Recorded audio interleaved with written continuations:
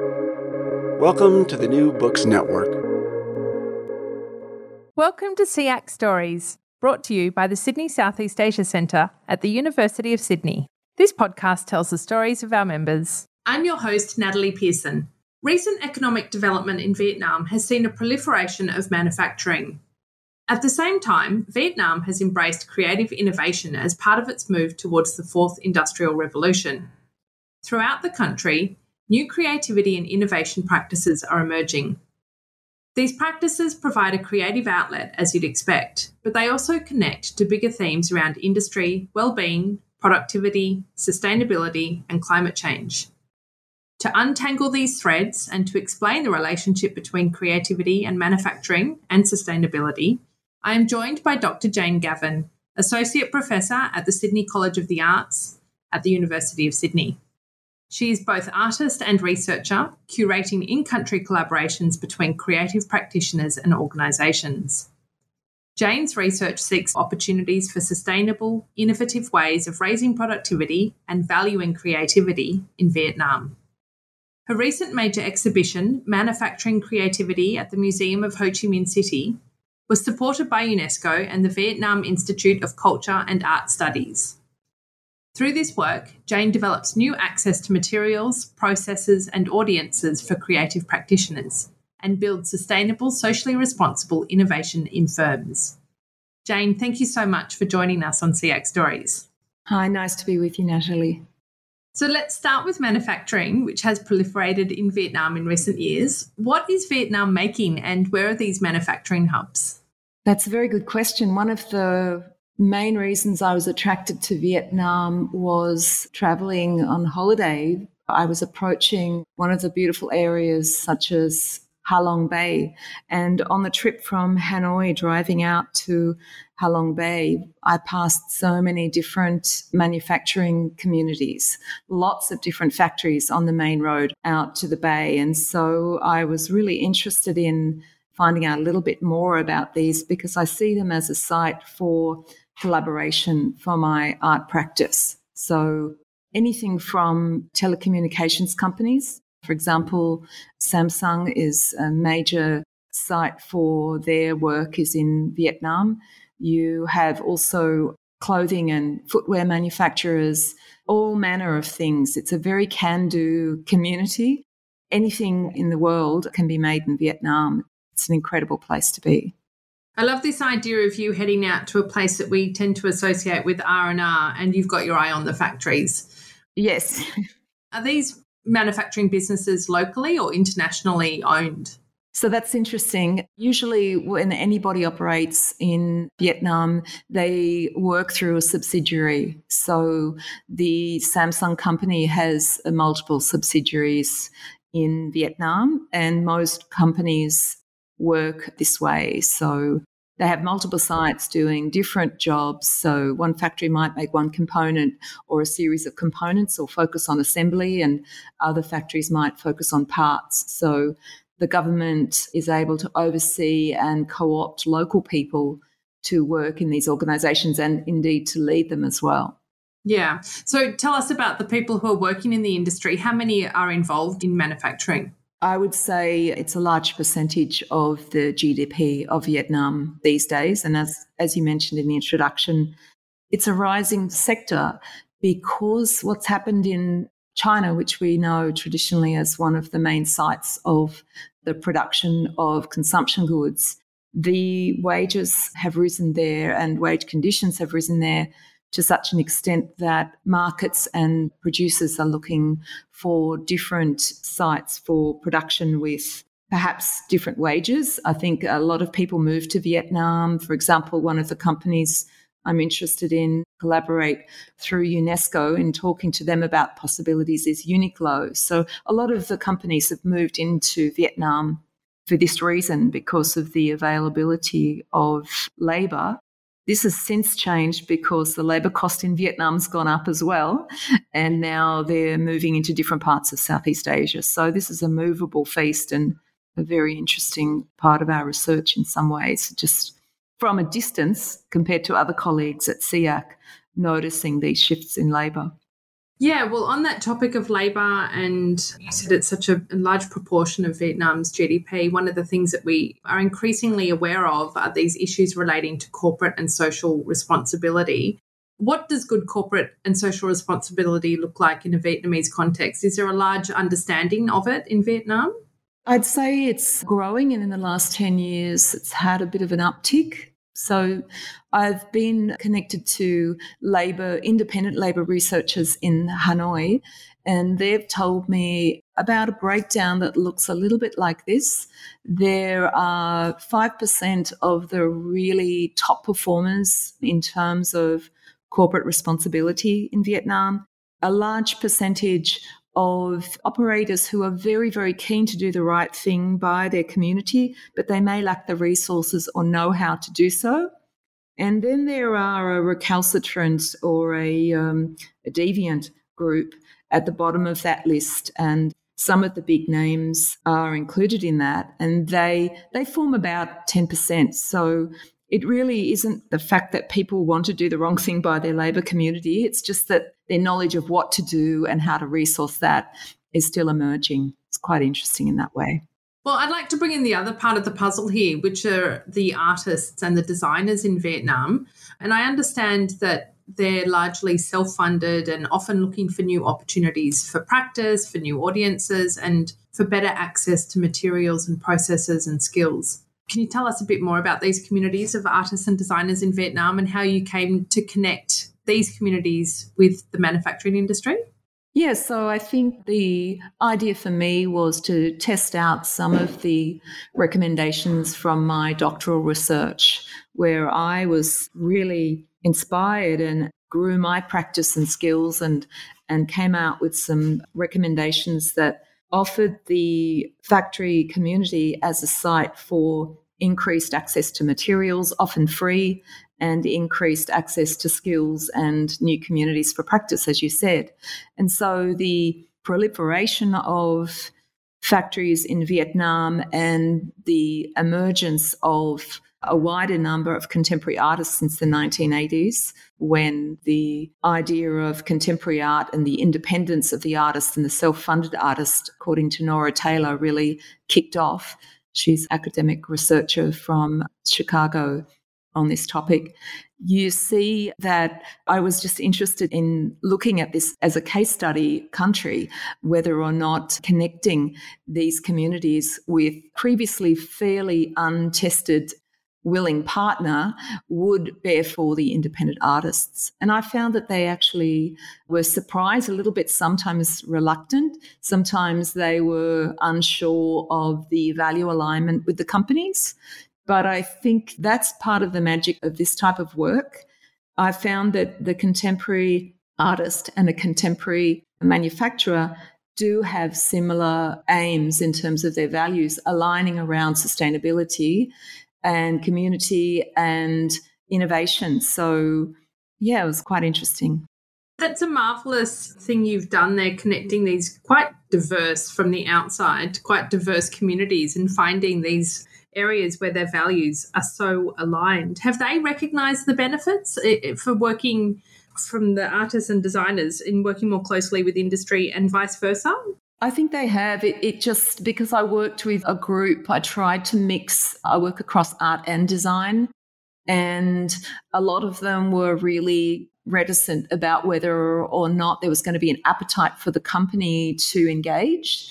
They thought the company was going to be so focused on productivity in a fiscal sense that they weren't going to have time to allow the artist in. But once we broke through that and the artist started spending time there, it's quite revelatory what happens in terms of how much the artist can change the mindset of the community towards innovation, towards the willingness to experiment, the appetite for calculated risk in terms of experimentation with existing materials and processes. Can you give us some examples of the innovative practices that have emerged as a result of this collaboration? Yes, so it's a bit too early to do some long-term data on this, but initial examples I would include from the project were from a company that was looking at making ceramics and raffia, so This is a type of grass that's grown down in the Mekong Delta and farmed by lots of women in those communities, and then dried out and shipped to just north of Ho Chi Minh City. And so this family-run company, quite a successful company led by a woman as well, was manufacturing design objects for the home from raffia. And she had some skilled workers there developing weaving techniques for these products. They are also dried in an oven to cure, and they're often woven around metal frames. So it's quite a popular product in many markets, including lots of industrial Western countries. And the other side of the business is ceramic production firms. So two industrial design experts worked with that company, and one of them just decided to immerse themselves in the ceramic side and went there as frequently as possible, creating new works and learning from the experts there, but also just sitting and experimenting and just reminding the key ceramic designers there what the benefits were of just spending time and tinkering and playing with one-off prototypes rather than just continuing to make production work. And the other person was really experimenting with new techniques, developing new techniques, and sitting down beside the people weaving the raffia and getting advice on how she could develop those techniques. So what happened was that she developed, I think, 3 or 4 different products that were quite different in weaving pattern and structure than what the company was using. And it really did open their eyes. And what I think is the best thing about it is that we find it raises the motivation of the staff and the teams that come to work every day to see what the progress is of the artist. So it really does form a new type of community outside the factory walls, which is often quite an enclosed, hermetic space in terms of the local community. You've touched on the benefits for innovation. What about the benefits for well-being and this idea of there being greater connections within local communities? Can you elaborate a bit more on that? Yeah, to me, that's one of the most interesting ones, and a current project I'm working on at the moment with the University of Culture and Heritage in Ho Chi Minh City, and we're hoping to work through UNESCO, who's invested in this project, and it's called the Liam Project, and it's working with the Ko peoples in Bidup National Park. The idea of thinking about how manufacturing and design and production of objects can benefit different communities. This type of project would benefit the Ko peoples because they have terrible issue with water security in the national park. The land is being sold off for sturgeon production, and there's a lot of degradation of the land, and this is affecting the footprint and the community sort of base of this very special and one of the oldest minority communities in the area. So if we can connect local manufacturers, and often the minority communities are sending members of their family to work in these factories, and then they go home during the holiday periods, which is so important, for example, Tet holiday in Vietnam, we can sort of start to draw threads between these two communities. So the well-being is telling stories of what's happening in the factory back to the home community, but also bringing the skills of the factory workers back to the home community to build that community up, to develop new products, to connect with the tourism sector, and to create what my colleague Lam Nan talks about as a true living museum, not so much the current one, which is a little bit a confection. So, absolutely. And as you say, this is a new project that has emerged, in the last 6 months or so? How have you been able to progress this during COVID and the inability to travel? Have you got great collaborators in country already? Yes. So the University of Culture and Heritage is one of my key partners along with UNESCO. So we have kept in touch. And I think one of the most special things about Vietnam is its real focus on family and relationships. So I think that anybody in the Vietnamese community of researchers is aware that we really had to keep these relationships going during COVID. And so that calling on each other for support and ongoing, just doing anything we can. I have a wonderful job of helping to develop texts for the local museums of Vietnam. So translating and editing texts is one way that I've kept in touch. So I'm hoping to get there this year. We're all waiting with bated breath to travel from May onwards over to Vietnam and join our partners again. Well, I think the wonderful thing is you've been able to invest in those relationships all along, so you should be able to hit the ground running in a way. Hope so, yes. Yeah. You mentioned UNESCO.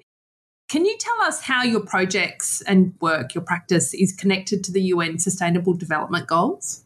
Yes. So I don't think I write a project now unless I've looked at the goals and seen how many boxes I can tick. And it's not about ticking as many as possible, but just thinking, I like to think across the different goals and seeing where the project can reach. So education is a key one, and creativity and innovation. My work often touches on sustainability. In the factories, we look at clean waste and what can be done with that. And in, for example, the Bidup National Park, it would be to turning to what was available rather than thinking about using water, and think about what waste is around or what natural materials are around in the forest that regenerate really easily that we can use. So, yeah, I think my list of tick boxes for the SDGs is really growing, which is great. It's really great to hear an academic taking them into account so proactively. So thanks for touching on that. I noticed that you just mentioned clean waste. Do you also use recycled materials like factory offcuts and things like that as potential material for creative practice? Yes, so I would call a factory offcut clean waste. For example, with Coca-Cola plant, and UNESCO ran a project with Coca-Cola, and they have a clean waste system where they take the water waste that they use and they turn that into clean water before it returns to the catchment.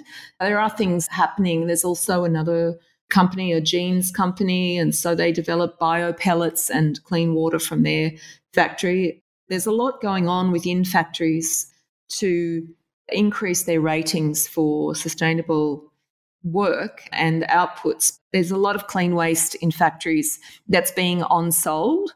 It's quite interesting. In Vietnam, there's a business and a whole industry around on-selling clean waste.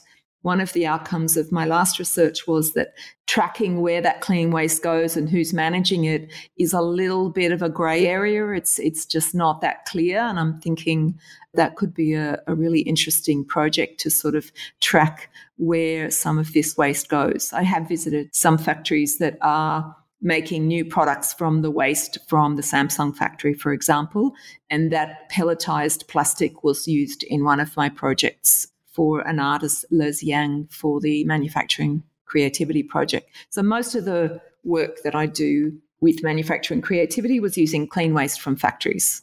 I completely agree, Jane. It's so interdisciplinary, and I commend you on being able to keep it going and get new projects off the ground during this period when you haven't been able to travel. And I wish you all the best for when you are able to visit your collaborators in Vietnam again and see the results of all your efforts over the past couple of years. Thank you, Natalie. I love talking to you. Thanks very much. It was wonderful to have you. Thanks a lot, Jane. You've been listening to SEAC Stories, brought to you by the Sydney Southeast Asia Centre at the University of Sydney. Make sure to keep up with all our SEAC Stories podcasts by following us on your favourite podcasting app. If you like the show, please rate and review it on Apple Podcasts. Every positive review helps new listeners find the show. And of course, let your friends know about us on social media.